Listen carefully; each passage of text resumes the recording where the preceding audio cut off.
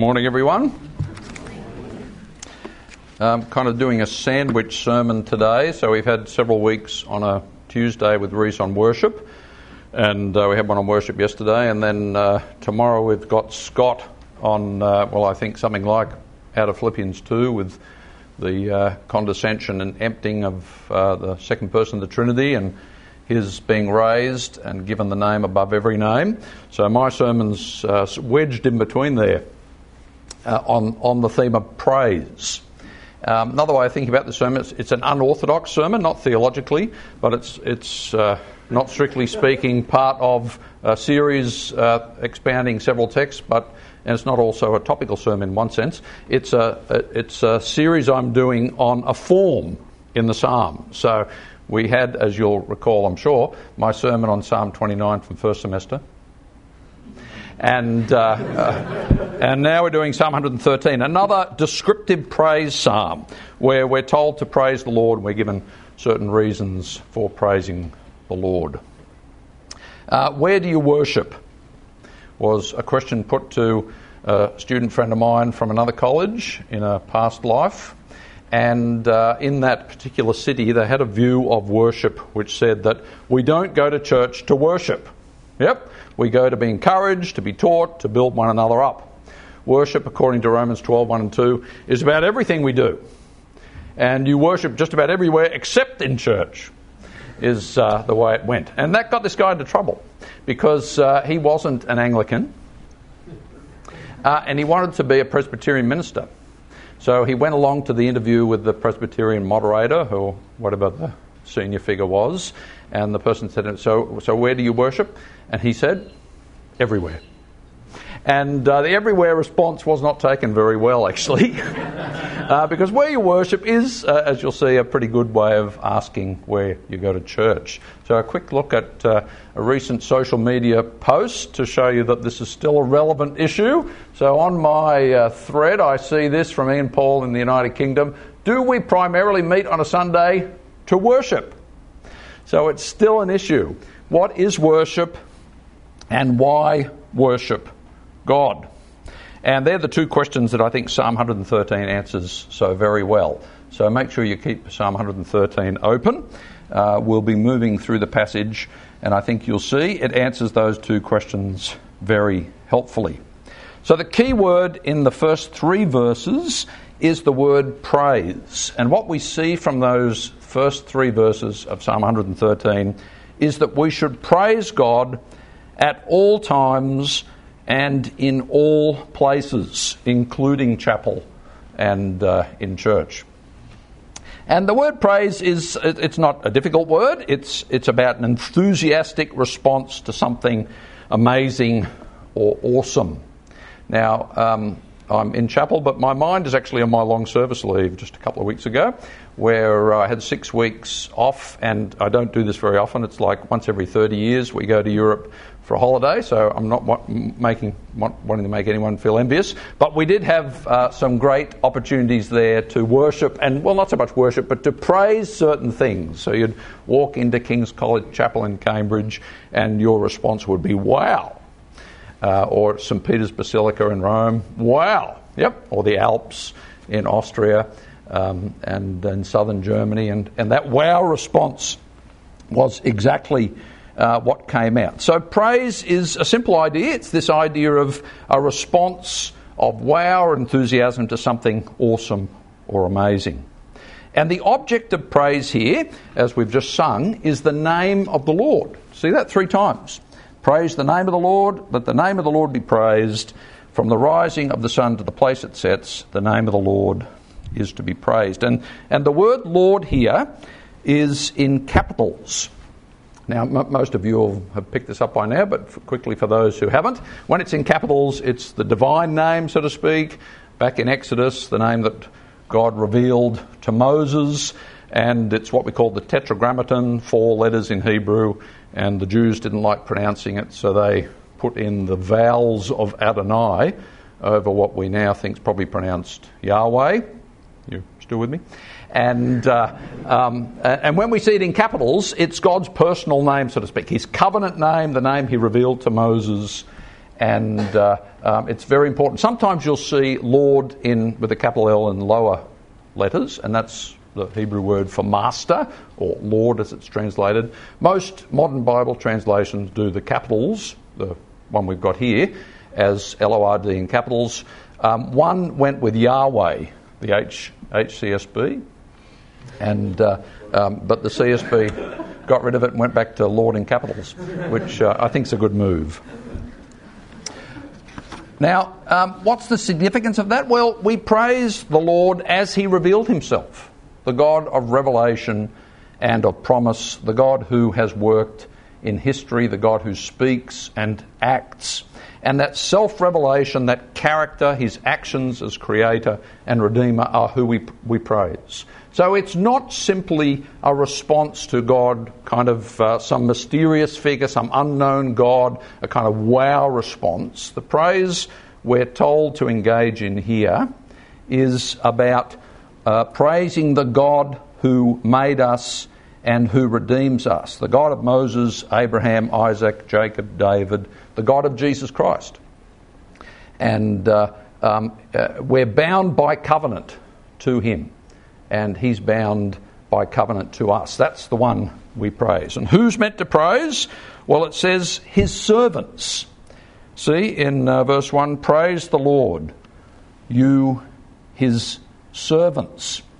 Could be the priests and Levites, could be the musicians, the choir, but I think in this context it's broader than that, because of, as we'll see in the rest of the first three verses, it's much more universal, the praise. So the servants of the Lord are everyone who believes in the Lord, and in our day, everyone who believes in the Lord Jesus Christ. Now notice too that it's servants of the Lord, and this is a bit cheeky, but I think you'll see my point, that praise is a corporate thing. Praise is to be done together. And I think that's true to human experience. It's not that the Bible's against praising God on your own, but it does work better in a group. So if you're at a footy game and someone does something amazing, it's much better being at the game with the crowd than watching it on your own on television at home. And I was happy, and most people get to travel with others. So when we did our wow response in different parts of Europe, it was great to have Nat and Toby standing there and to look at Toby's face when he saw something amazing, and that kind of enthused me in my sense of praise. And worship then for Christians is exactly that. It's a corporate recognition of something about God, the Lord, whom we praise. Now, where and when should we praise God? We also see that answered for us in these first three verses. In verse 2, we're to praise God both now and forevermore. So we praise God at all times. We do so now, and we will do so in eternity. And my hapless Presbyterian friend, in one sense, was right that we do praise God everywhere. But in another sense, he was wrong, because there is still a more literal sense of worship and praise that's quite legitimate for believers to do together in our chapel and church services. So, where should we praise God? From the rising of the sun to the place where it sets. In other words, in all places. So this is a universal recognition of the need for the whole earth to praise God. You get the two opposites to indicate everywhere in between. From the east, where the sun rises, to the west where it sets, and everywhere in between. So we are to praise God at all times and in all places. So if praising is the enthusiastic response to something awesome, what's so awesome about God? That's the question that gets answered so beautifully in the rest of the psalm. There are two reasons to praise God. The first is his greatness in verses 4 to 6, and then his grace in verses 7 to 9. So have a look at verses 4 to 6. Why should we praise God? Because the Lord is exalted over all the nations. His glory is above the heavens. Who is like the Lord our God, the one who sits enthroned on high, who stoops down to look on the heavens and the earth? So we praise God for his high and exalted position, for his glory, which isn't just in heaven. Heaven in the Bible is the abode of God, where he lives, but sometimes it's the sky. So my Old Testament friends can help me here later. But it does feel like it's talking about the sky here, and he's even above the sky. Such is his exalted position. So we should praise God because he is incomparable. And the question there, who is like the Lord our God, of course, is answered by the words, no one. He sits in glory, in radiant light. No one is more honourable, no one more powerful. He has this innate and unrivaled authority and power, and he reigns. That's what we see very clearly for us. Who sits enthroned on high. And he's exalted over all the nations. Now, one of the tasks of biblical theology is to connect the testaments, isn't it? So sometimes it's easier than others. And the central message of the Lord Jesus, which most Christians know nothing about, as it turns out, is the kingdom of God. Yep, the kingdom of God, the kingdom of heaven. So you think, well, where in the Old Testament do we read about the kingdom of God, kingdom of heaven? And the answer is nowhere, because that phrase doesn't occur anywhere. But, as you well know, concepts are bigger than words. And the concept of the reign of God is right throughout the Old Testament. So in Genesis 1 and 2, you've got the dominion of God's vice-regents, Adam and Eve. And then later on in Genesis, you get a royal line introduced. And then there are kings under God in Israel. But the best part, the best background for the kingdom of God is here in the Psalms. Because it's this universal reign that we see announced and which we praise. Who is like the Lord our God, who sits enthroned on high over not just Israel, but over all the nations? We praise God, friends, because of his greatness. My grandfather used to give me advice whenever I saw him, and it was often the same advice. It was keep your head down. So I'd talk about my studies, he'd say, keep your head down. And we'd talk about my golf, and keep your head down. So keep your head down was pretty much what I got from my grandfather. It's worked pretty well in different circumstances. But keep your head down is not what I'm saying to you today. Yep. Students, faculty, it's very easy to keep your head down in our books and study, isn't it? And to be concerned about the things that are going on for us. But there's another sense in which we need to look up. And we need to continue looking up. So when we were on long service leave in Europe, we'd walk into a building. So we'd walk into King's College Chapel in Cambridge, and Toby would be admiring the seating and the walls. And I would say to him, look up. And that's what you see in King's College Chapel. He took the photo, actually. And an extraordinary view. And the wow of our corporate praise is still with me. And next shot he also took this one, which I'm really proud of, actually. I like the kind of candle with the barbed wire and all that happening. Happened all over Europe. So we'd walk into the Pantheon in Rome, and you'd have this amazing ceiling with a hole in the top.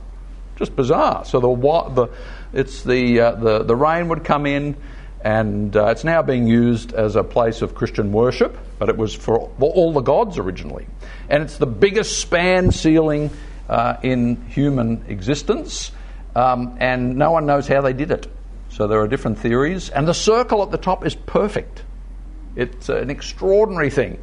So we'd walk in there and Toby would be looking at the ground. I'd say, look up. And he'd look up and we'd all get the same point. Yeah, one more looking up. So we walked into St. Peter's Basilica, and there is a lot of looking up going on there, and it wasn't so hard to look up at that point. So, enough of the slides. Is there another one? No. So friends, that's my message to you today. Look up from your studies. Don't be a navel gazer, and praise the name of the Lord, specifically for his greatness, because no one is like the Lord. He is so awesome. There's a second reason to praise the Lord, and it's that we should praise God for his grace. The second reason is in verses 7 to 9. It says, first of all, he raises the poor from the dust and lifts the needy from the ash heap. So back in Israel and even in our day, this happens. So some people who are absolutely destitute live on rubbish dumps, and they scavenge for things of value they can use or sell. This happens to this day, I believe, in Mexico City. And they would warm themselves by the smouldering fire, and it was a place of dishonour and lacking in any dignity.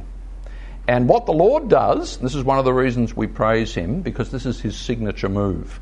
He comes from up high above the heavens to the very lowest point in society. And what does he do with them?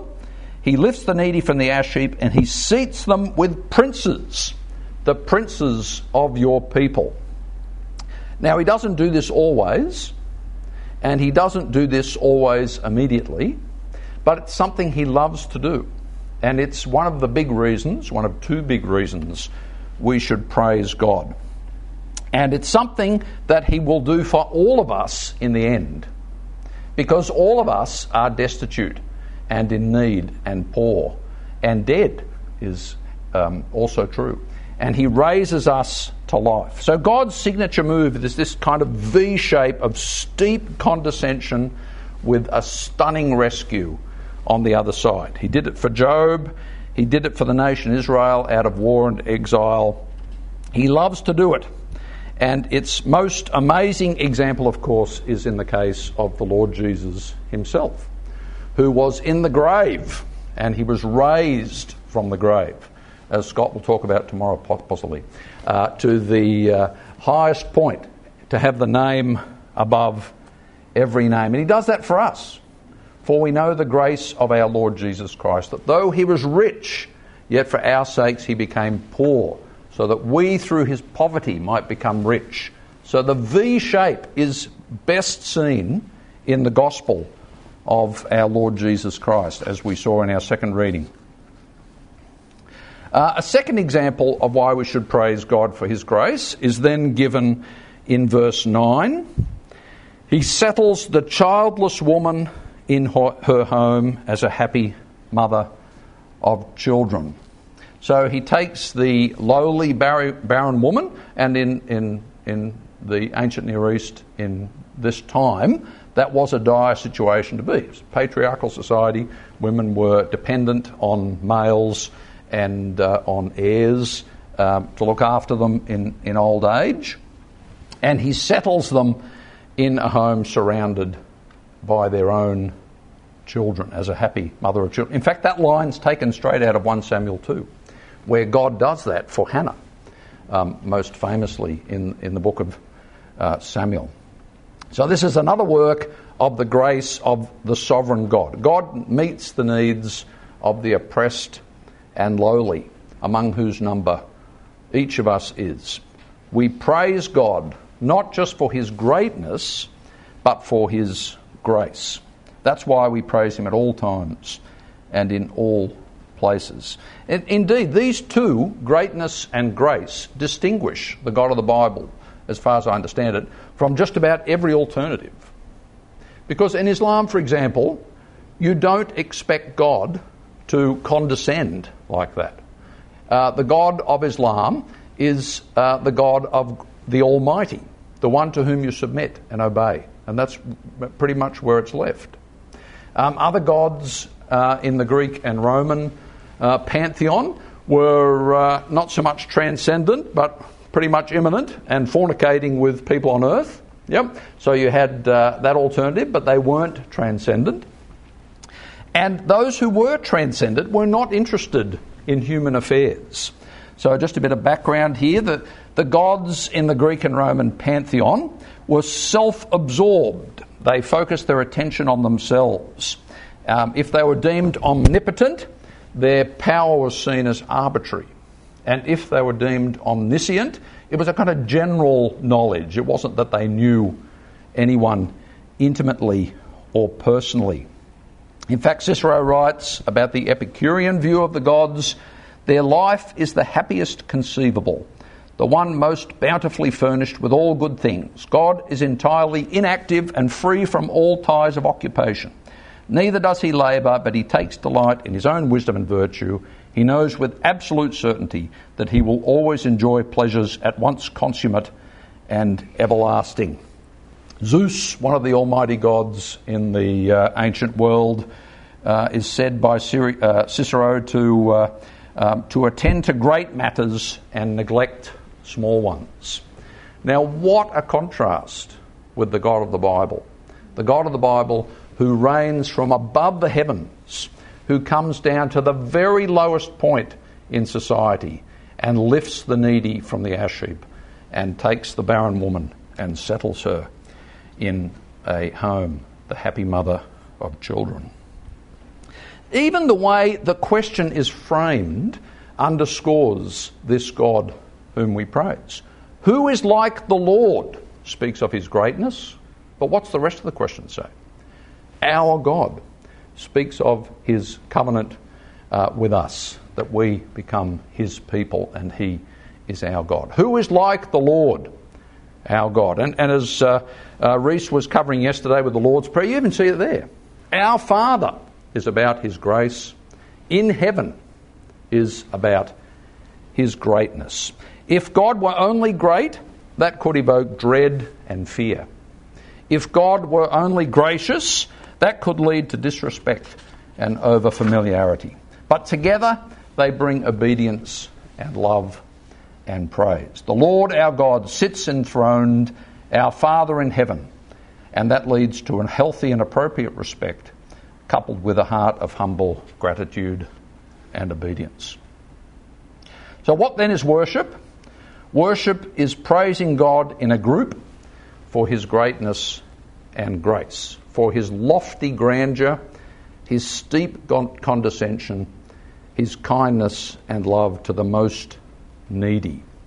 And Jesus encapsulates this perfectly for us because he is Emmanuel, God with us. And Psalm 113 is like Jesus' mission statement, if you like. That's exactly what he does for us. So friends, in the midst of your studies and all that's going on in your lives, my exhortation today is not just to keep your head down, but to look up and to praise the God of grace and greatness. Not just to be gobsmacked at amazing things around that you come across, but to be godsmacked when you think about how extraordinary the God of the Bible is, the God to whom we belong. He is our God. Remember that Paul, when he wrote his finest essay on the election of Israel and the sovereignty of God in Romans 9 to 11, and theologians ever since have given that a high distinction, he doesn't end it by saying, "Yeah, baby, I nailed it." He ends it by saying, "Oh, the depths of the riches and wisdom and knowledge of God, how unsearchable his judgments, his paths beyond tracing out." So our goal at college is not to figure out God, but to be awestruck incredulously and to have joyful confidence in God. It's to be blown away in wide-eyed, transfixed adoration, to praise the incomparable God of greatness and grace. Praise the Lord, you his servants. Praise the name of the Lord. Let the name of the Lord be praised, both now and forevermore. From the rising of the sun to the place where it sets, the name of the Lord is to be praised. Amen.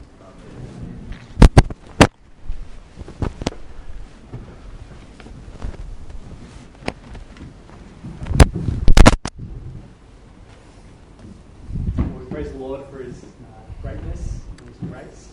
I'm going to stand now actually to